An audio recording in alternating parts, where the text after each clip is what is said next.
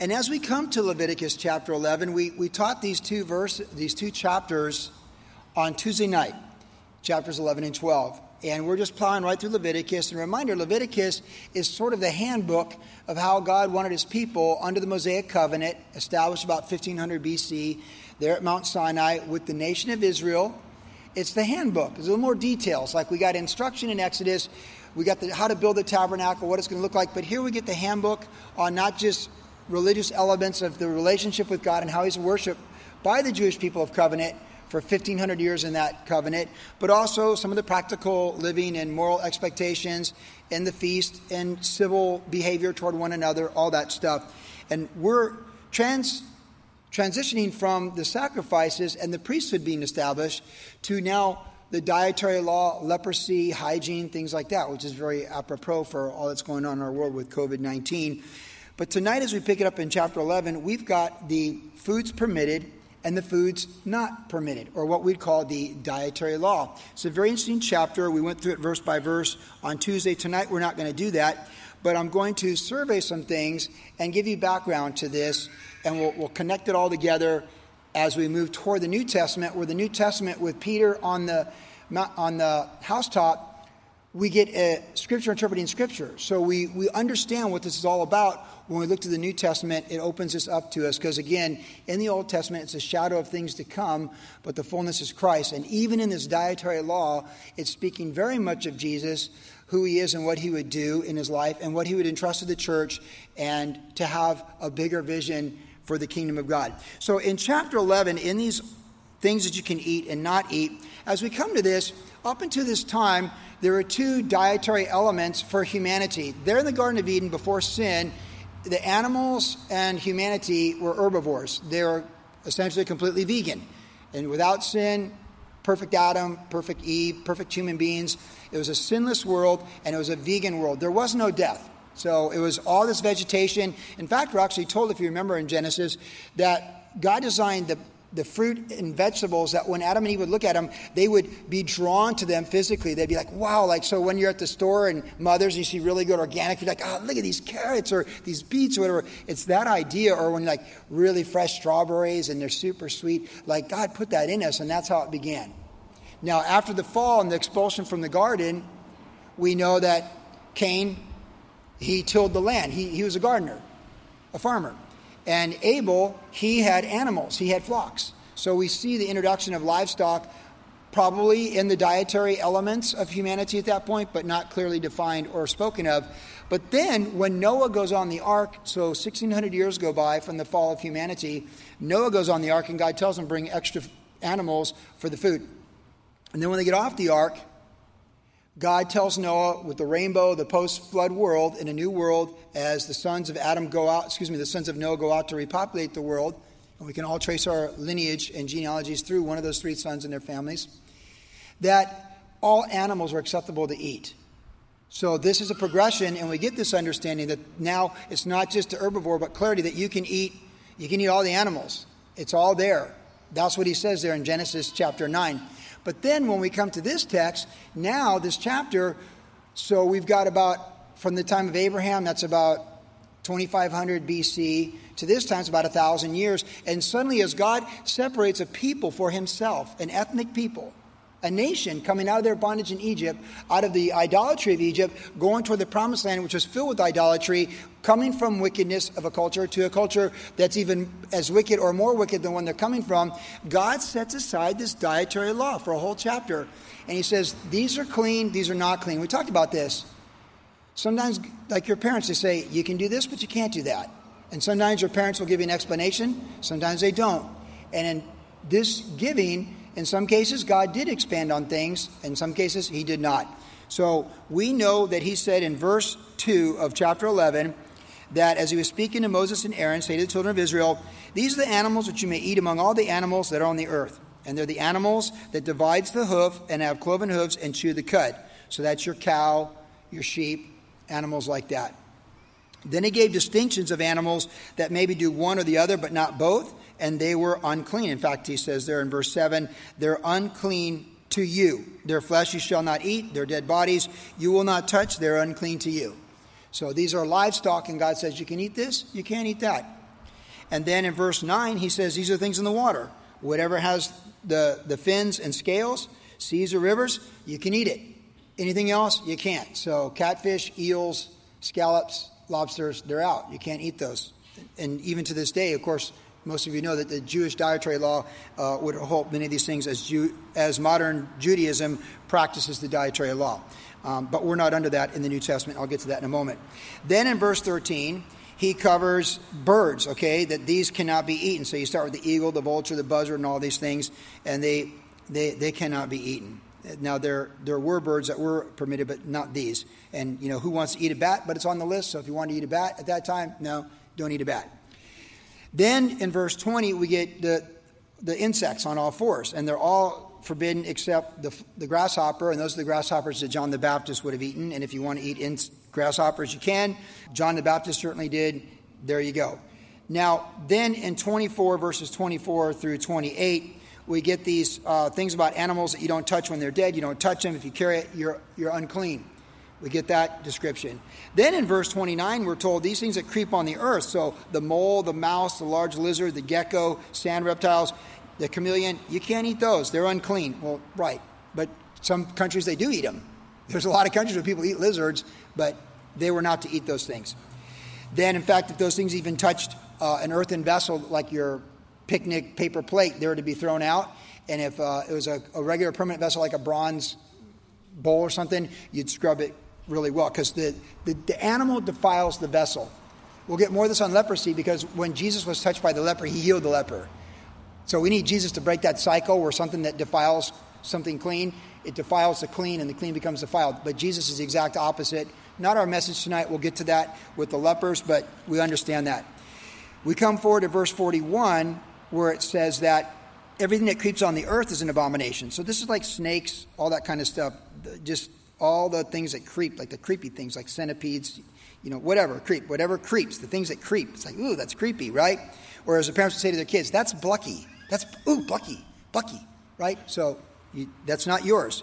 And then we get the understanding of what this is all about, where he says in verse 44, "For I am the Lord your God, you shall therefore consecrate yourselves, and you shall be holy, for I am holy. Neither shall you defile yourselves with any creeping thing that creeps on the earth. For I am the Lord who brings you up out of the land of Egypt to be your God. You shall therefore be holy, for I am holy. This is the law of the animals and the birds and every living creature that moves in the water and every creature that creeps on the earth, to distinguish between unclean and clean, between the animal that may be eaten and the animal that may not be eaten." So we get an interpretation contextually of what's going on here is to make a distinction of what is acceptable or not acceptable. So he's saying these things defile you, and there's a distinction.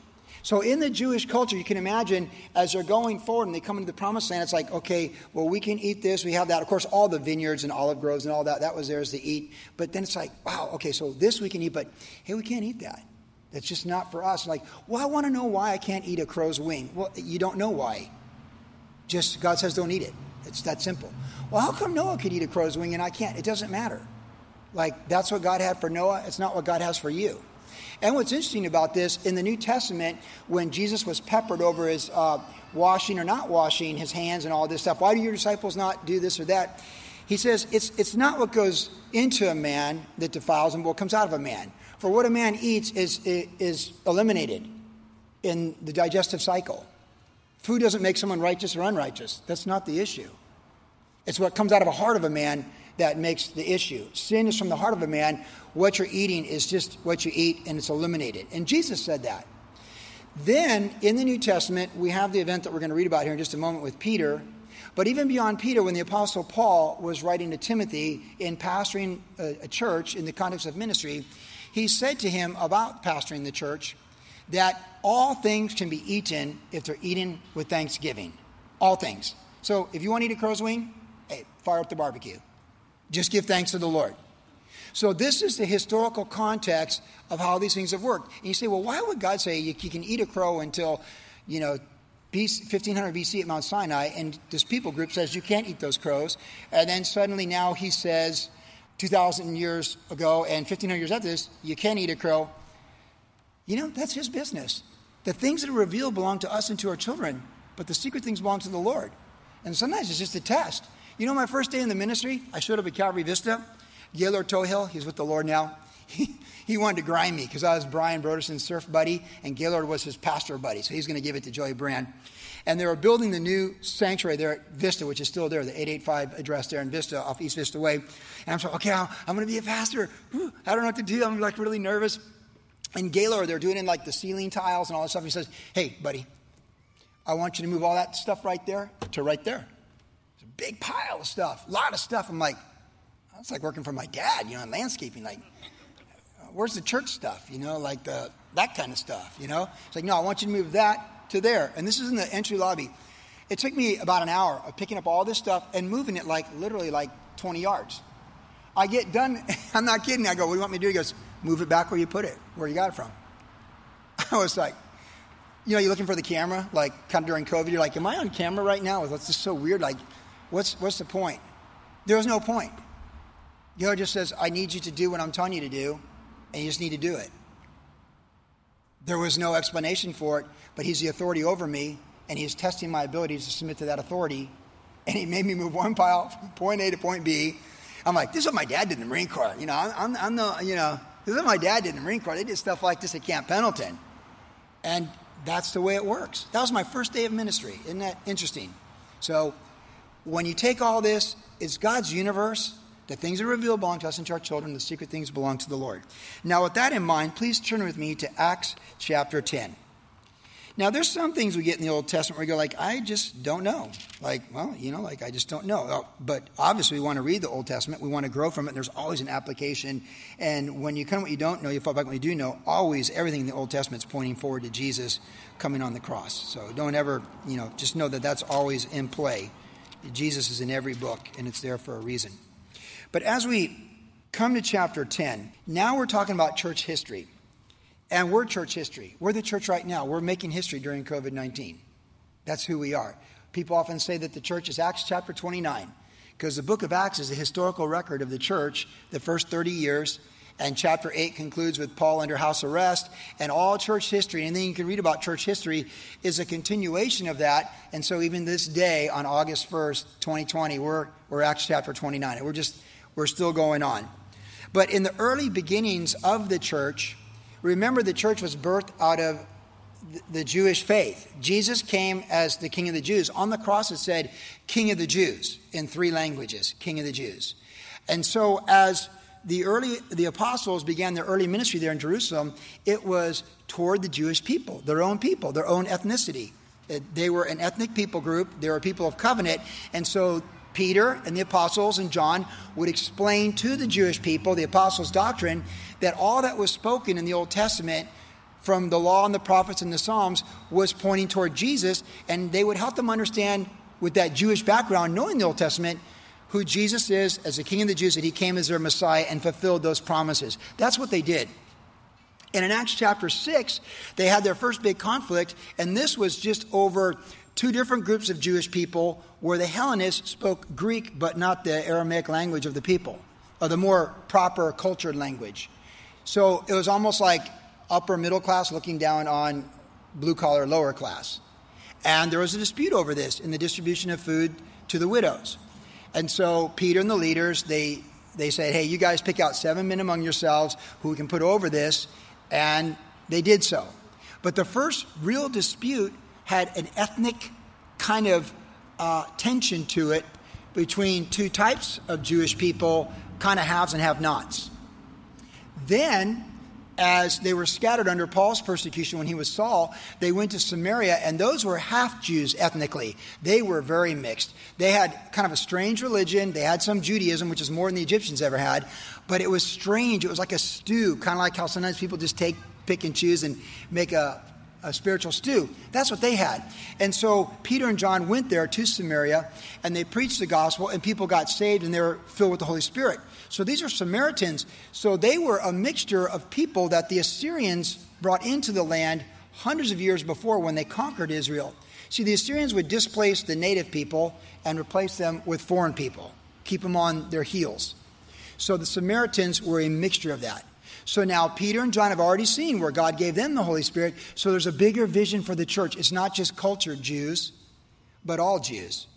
It's not just Jews, but even half Jews, Samaritans. Wow, who would have thought it? And that's where the church is at as we come here. So as they would think about Mark chapter 16, where Jesus says, go preach the gospel to every creature, the creatures in their mind were Jewish creatures. As they would read Matthew 28 and remember what Jesus said about, go make disciples of all nations, they're picturing Jewish disciples within every nation from the dispersion of what they had been through. But here in this text, God's going to expand their vision to a bigger vision as Jesus Christ himself coming to Peter to give him a bigger vision. They're not just representing Jesus, King of the Jews, to the Jewish people. They're representing Jesus, the King of Kings, to all people coming in glory in his second coming. So as we pick it up in chapter 10, we have this situation where Cornelius, who's a Roman centurion, he's over 100 people. He's pretty important. He's like an 05. He's up there. He tells people what to do.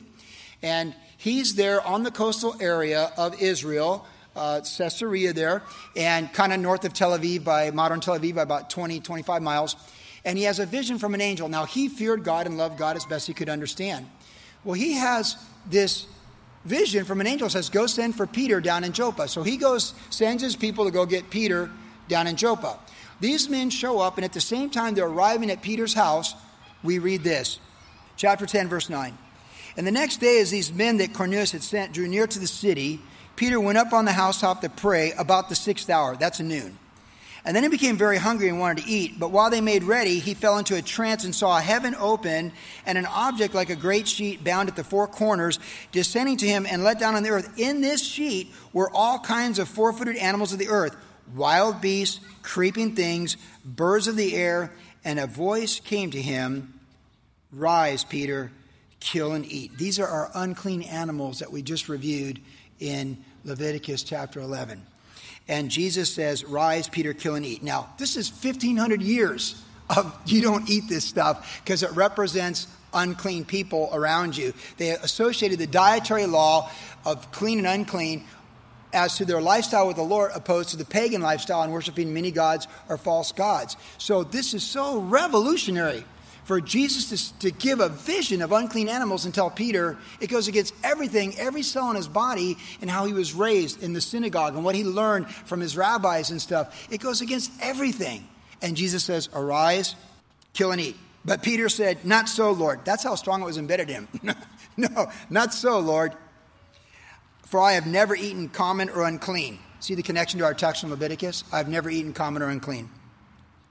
And a voice spoke to him again the second time. What God has cleansed, you must not call common. This was done 3 times, and the object was taken up into heaven again. One more thing to think about contextually if you're Peter and you're fully Jewish and how you thought. Let's think about Daniel about 600 years before this.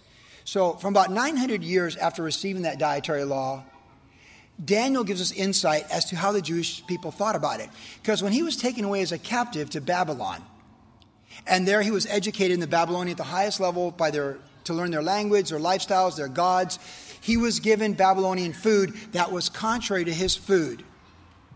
And it said Daniel purposed not to defile himself, and he did not want to eat their food because in his mind, that food represented their gods, their lifestyle, their lawlessness before God, and his clean foods represented his lifestyle, his faith, and his obedience to God. The same faith that had him go in the lion's den at the end of his life is the same faith that had him deny lobster, bacon, and catfish at Nebuchadnezzar's banqueting table.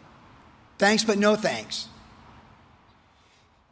So this is centuries of thinking like this. And Peter's like, he would know Daniel, and he's thinking like this. And Jesus says, take, eat. Wow. And he's hungry too, right? So the timing is good. Like you never go grocery shopping when you're hungry, right? You know that, right? Don't ever go grocery shopping with me when I'm hungry. I start grabbing everything like Hostess Ho-Ho, stuff like I haven't eaten in 30 years, like since I was a pro serve. I want Twinkies. Like when you're, the hungrier you are, the more random the things are that you grab at the grocery store, right? Best thing you do when you go grocery shopping is go grocery shopping on a full stomach because you stick to your grocery list. And Jennifer knows if she takes me grocery shopping, there's way more stuff coming home. I'm like, well, let's get that. But the dad's like when the wife comes like, what? Why'd we get this? Why'd we get cauliflower? We didn't need a cauliflower. Like, that's what men do, right? The men go somewhere like, hey, let's get the English muffins. Let's get hey, look at this frozen cake. This is sick. This looks good. Let's get some Trader Joe's ice cream up. Well, that vanilla is really good. And let's get those little cones for Velzy and Zippy. And man, why don't we just get mint and chip too? Like, they got the cones over there too. They're separate. That's what men do, right? So when you're hungry, you're more apt to think, I would be willing to eat this. And it's an interesting detail that he was hungry. So when he's super hungry, Jesus shows up and says, hey, eat the catfish. Like eat the, hey, there's some bacon. Like, bacon smells good. Eat some bacon. He's like, no, never, ever, ever. So he gets it 3 times. He's thinking about it. He's like, He's thinking about it. And then we read in verse 17, now while Peter wondered within himself what this vision he had seen meant, like, what's this mean? Like, this is crazy. Like, how am I explaining this to the other apostles? Like, Jesus showed up and told me eat bacon. Like, that's going to be a tough sell at the board meeting on Monday, all right? Behold, the men who had been sent from Cornelius' household made inquiry for Simon's house and stood before the gate. And they called and asked whether Simon, whose surname was Peter, was lodging there. And while Peter thought about the vision, the Holy Spirit said to him, behold, 3 men are seeking you. Arise, therefore, go down with them, doubting nothing, for I have sent them. Well, it's like this day just keeps getting better by the moment for Peter. Verse 21, then Peter went down to the men who had been sent from Cornelius, and he said, yes, I'm whom you seek. For what reason have you come?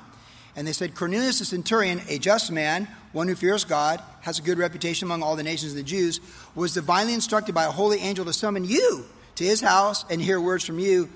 And then Peter invited them to lodge with him. And on the next day, Peter went away with them, and some brethren from Joppa accompanied him. So they spent the night, probably under different roofs, maybe, because the Jews would never, break bread. They'd never be in the same house. So they spent the night. And then they had a long walk. It's about 30 miles. Like the California missions, Father Juniper Sierra set them up about 30 miles apart, which is really smart and brilliant. Because a 30-mile walk is about a full day if you're in pretty good shape. Remember when I did my prayer walk in 2008? I got up to 30 miles a day. And I understood the mission walk, like how you would do that. And that's about what they walked. So Peter the next day goes with these guys who had just made the walk 2 days before with some brethren. So he's got a witness of 2 or more with him on behalf of the church. And he's walking all day. 30 miles a long walk, right? That's Oceanside to San Juan Capistrano. It's the missions, right? It's Oceanside mission, Capistrano mission. As the swallows fly and return, that's a day's walk. So that's a lot to think about. By the way, when you take a long walk, you think a lot. There would be times maybe you're chit-chatting, and then there's times where you're just you're thinking. When I did my prayer walk through the Grapevine, I was by myself a lot. And you're thinking well, I wonder what this all means. It was 2008 before the election in 2008 and everything that was at stake. And I was just thinking wow, Lord, what's it mean? And then you just realize God's got his universe under control and you do the best you can. So he had a long walk. Verse 24, so they show up. The following day they enter Caesarea. Now Cornelius was waiting for them and had called together his relatives and close friends as Peter was coming in. So these are all Gentiles, non-Jews. Cornelius met him and fell down at his feet and worshipped him. But Peter lifted him up and said, stand up, I myself am also a man. And as he talked with him, he went in and found many who had come together. So Peter walks in this whole household. They're all waiting for him okay, tell us what we need to know. And then he said in verse 28, then he said to them, you know how unlawful by God's law it is for a Jewish man to keep company or go in to one of another nation. But God has shown me that I should not call any man common or unclean. Therefore I came without objection. As soon as I was sent for, I asked, and for what reason have you sent me? So in that, between the time of the vision and the walk and arriving at Cornelius' house, he put together in his mind the whole vision of the unclean animals. And what happened there when God said, take, eat, was God's way, Jesus' way of showing him, don't prejudge anybody, but the gospel's for everybody. So your idea that a Babylonian's like a crow's wing, get rid of that, and they don't get to be a part of the kingdom. These unclean foods I'm telling you to eat, it's not about what you're going to eat. It's about who you're going to reach. Let me say that again. It's not about what you can now eat when you're hungry. It's about who you can reach with the glorious gospel of Jesus Christ. That is the lesson. And he figured that out because he said, God has shown me that I should not call any man common or unclean. What do we see in Leviticus 11? Unclean, distinction, common, the distinction. And so Peter processed in his mind with the Lord that it wasn't really about the camel or the pork or whatever. It was about people. And there's a bigger vision and a bigger picture here. We pick up in verse 30. So, why did you ask for me? So Cornelius said, 4 days ago I was fasting until this hour. At the 9th hour I prayed in my house, and behold, a man stood before me in bright clothing and said, Cornelius, your prayers have been heard. Your alms are remembered in the sight of God. Send therefore to Joppa and call Simon here, whose surname is Peter. He is lodging at the house of Simon the tanner by the sea. When he comes, he will speak to you. So I sent you immediately, and you have done well to come. Now, therefore, we're all present before God to hear all the things commanded you by God. Well, then Peter opened his mouth and said, in truth, I perceive that God shows no partiality, but in every nation whoever fears him and works righteousness is accepted by him. This is the fullness of the dietary law coming back together again, that, you know, there's people that you think are like an insect or a centipede or a snake. God has a plan for them too. That's really what he's understanding here as he's looking at these Gentiles who he'd never prior to this day would go in their house, break bread with them, have anything to do with them. In fact, he'd walk wide around them when they're coming this way like they're lepers. So he says that, and then he says in verse 36, the word which God sent to the children of Israel, that's how they understood it, right? Jesus, King of the Jews, preaching peace through Jesus Christ, he is Lord of all. That word you know, which was proclaimed throughout all Judea and began from Galilee after the baptism of John the Baptist was preached. How God anointed Jesus of Nazareth with the Holy Spirit with power, who went about doing good and healing all who were oppressed by the devil, for God was with him. And we are witnesses of all things which he did, both in the land of the Jews, in Jerusalem, whom they killed by hanging on a tree. Of course, the cross is referred synonymously as the tree and the cross, both Old and New Testament. Him God raised up on the third day and showed him openly, not to all people, but to witnesses chosen before by God, even to us who ate and drank with him after he rose from the dead. And he commanded us to preach to the people and to testify that is he who is ordained by God to be judge of the living and the dead. To him all the prophets of the Old Testament witness that through his name, whoever believes in him will receive remission or forgiveness of sins. So he preaches the gospel. He's preaching the gospel. This is his Acts chapter 2 message. He's preaching the gospel, where in Acts chapter 2, he's preaching to Jewish people. Here he's preaching to Gentiles. But it's the same message. We're witnesses. Jesus died on the cross. He rose from the grave. Have faith in him, and your sins will be forgiven. It's the gospel message. In verse 44, we close out this context, the historical timeline on this. While Peter was still speaking these words, the Holy Spirit fell upon all who heard the word, and those who are of the circumcision, that is the Jewish Christians, the church, who believed were astonished, as many as came with Peter, because the gift of the Holy Spirit had been poured out on the Gentiles also, that is the non-Jews. For they heard the Gentiles speak with tongues and magnify God, even as the church did in Acts chapter 2 on the day of Pentecost. So then Peter answered and said, can anyone forbid water that these should not be baptized who've received the Holy Spirit just as we have? And he commanded them to be baptized in the name of the Lord, and then they asked him to stay a few days. This amazing day, astonishing events. So astonishing that even in the next chapter of Acts, when Peter goes back to Jerusalem, they're kind of like, hey, buddy, come here. What happened? What happened in Caesarea? Huh? Come here. I want to talk about it. You walk in the room. There's like some of the other apostles, like Philip, it's not me. It's these other guys, Hey, I want to talk to you, buddy. I want to talk to you. So what happened? Why'd you go to that guy's house? What are you doing there? Why'd you go in the house? Why are you breaking bread with these guys? These guys are Roman oppressors. These guys are trying to destroy us. They're going to destroy Jerusalem in about 10 years. They're going to expel us from our promised land for 2,000 years. Why are you hanging out with these people? These guys are horrible. What are you doing? Give an explanation. And Peter goes, well, here's what happened. And he told them the story. In fact, Acts chapter 11 is almost like chapter 10 because it's Peter telling the story. It's got a double emphasis in God's word. It's Peter telling the story of what happened. He's like, what was I supposed to do? I'm like giving this great sermon. I'm bringing it right to the gospel like Greg Laurie at Anaheim. I'm right there. And all of a sudden the Holy Spirit falls and everybody starts speaking in tongues. I didn't even get to finish. My close was the best close ever. I had the ultimate closing to bring people forward. Come forward now. They'll wait for you. I had it all set and bam. That's pretty much contextual is what happened. It says while he was speaking these words, like me right now, speaking these words, and the Holy Spirit fell. And it's like, well, I guess we're done, And they knew something happened. And it was the Lord. The same evidence that the Spirit had fallen on them was the same evidence that God gave the Spirit fell on the church in Acts chapter 2. It's like, who are we to refuse them to be water baptized and identify with Christ? This is the connection of Leviticus 11 with Acts chapter 10. The lesson that God really is teaching here contextually of the clean and unclean, we understand is consecration and being set apart. We understand the sanctification of the Jewish people in the Old Testament from their pagan, idol-worshiping neighbors.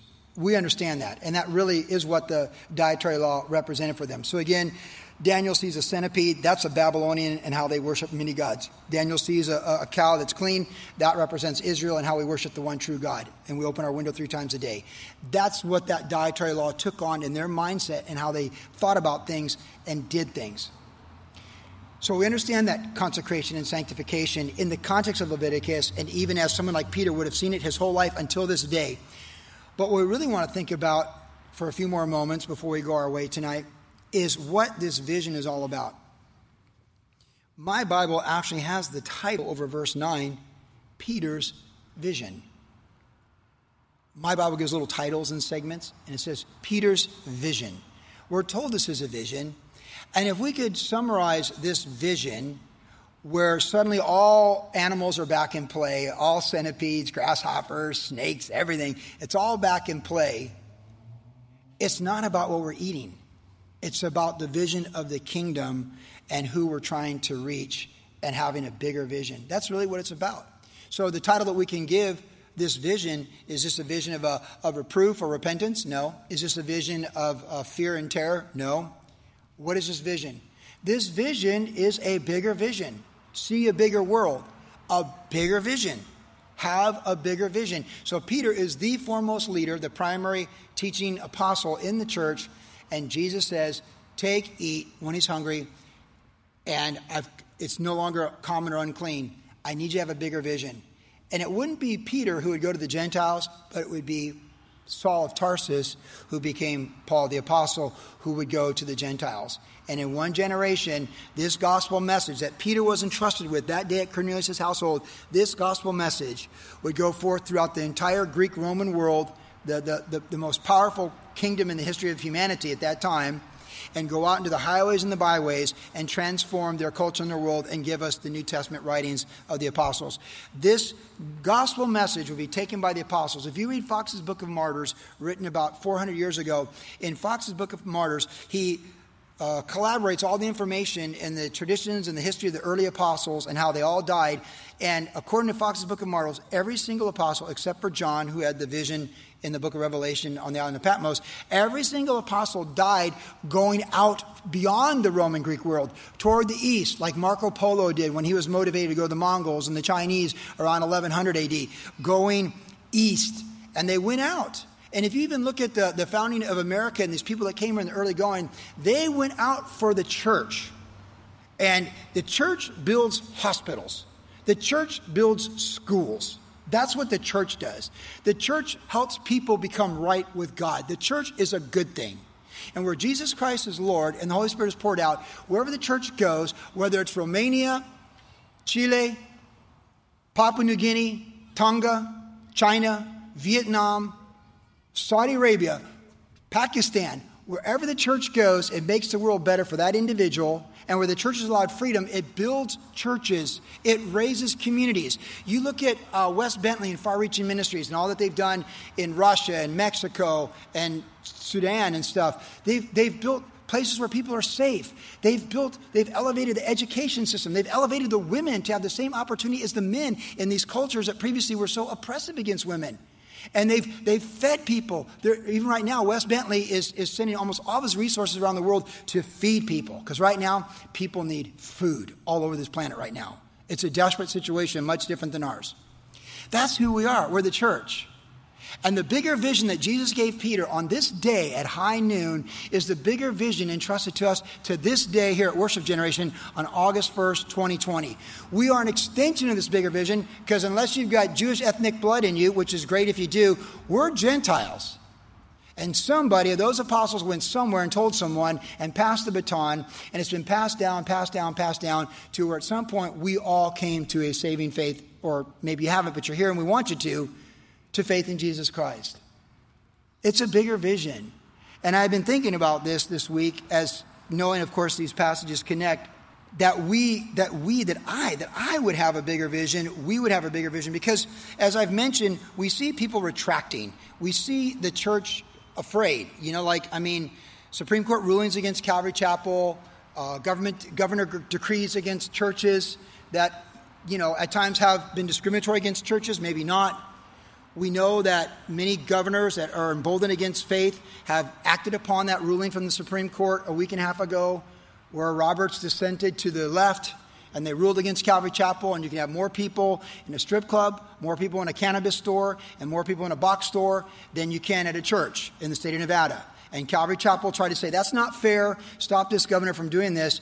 And the Supreme Court heard that in a rapid thing, and they ruled against Calvary Chapel. And so maybe you've seen this in the news. This has been very big news, national news, and it's unsettling. It's unsettling that a court that now becomes more powerful than almost anything on the planet determines that we're less important and we don't have the same rights as people going to these other things.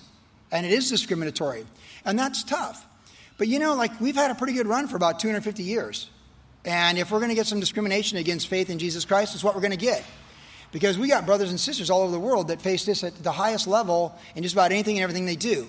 So it's not that unusual. It's hard to see in America, and the reason people want to come here is so they don't have discriminatory action against them for their faith and being able to express their views.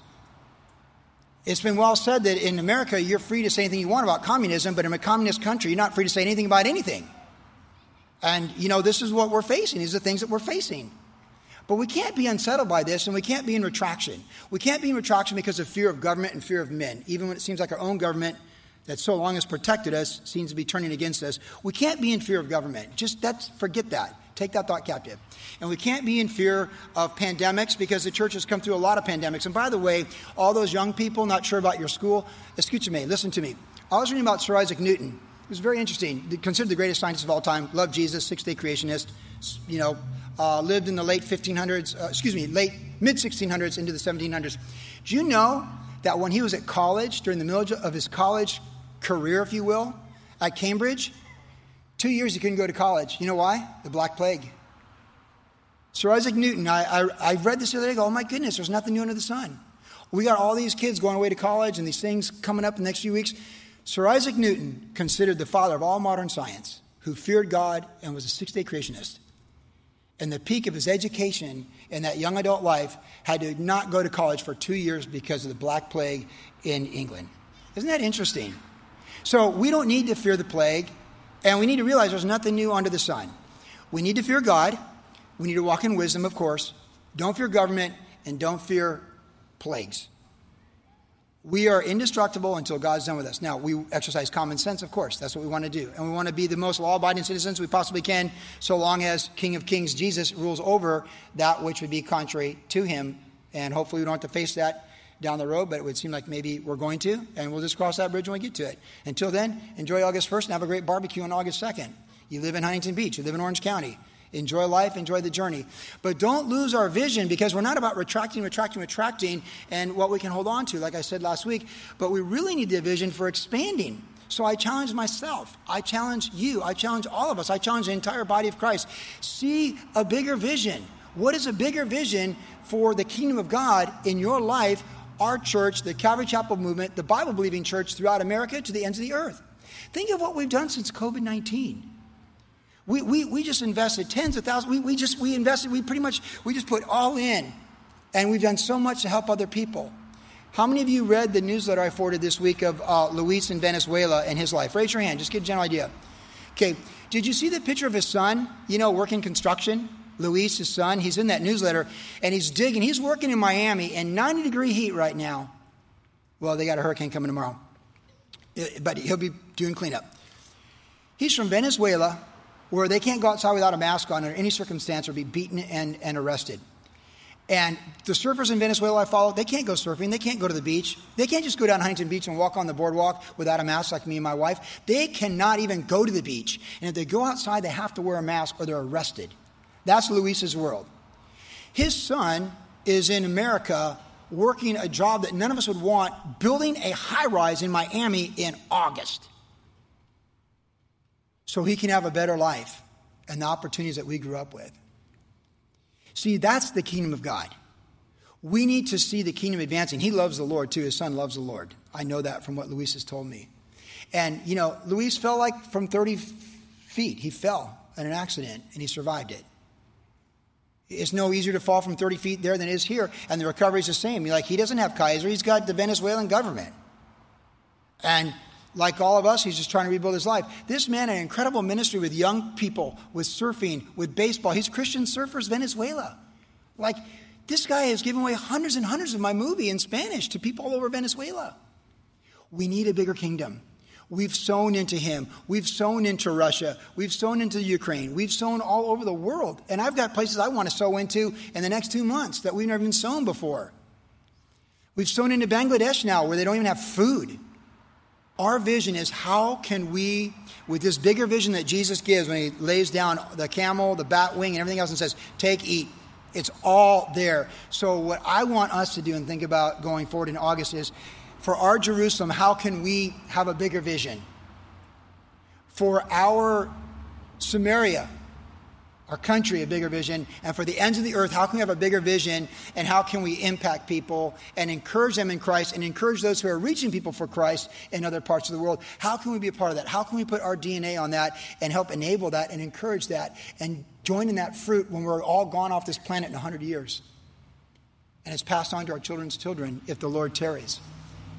The bigger vision is for the gospel going forth to every creature, every tongue, tribe, and nation, starting in our own hearts, in our own home, in our own community.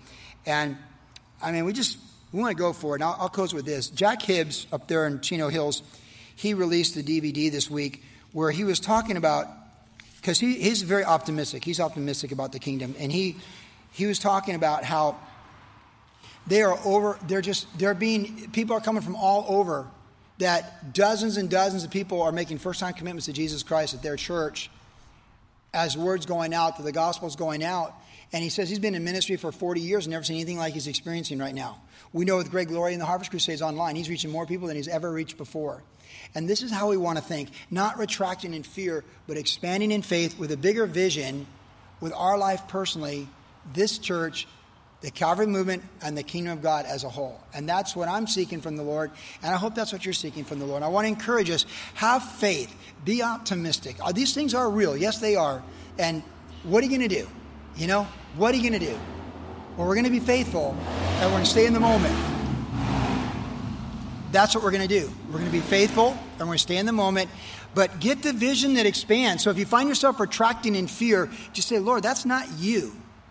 Because remember Prokhorov there in Russia, he was the optimist. And no matter what was going on with the Bolsheviks and the Soviets, he was forever optimist. And even when he was in exile in Germany in 1935, during the rise of Hitler and all the stuff that was already happening, he still was laying out a vision and a plan to reach more people than ever before in the nation of Russia before he passed away in exile. That's who I want to be. That's who you want to be. So let's expand our vision. Let's seek the Lord in the month of August. Let's press in and let him speak to us. Amen?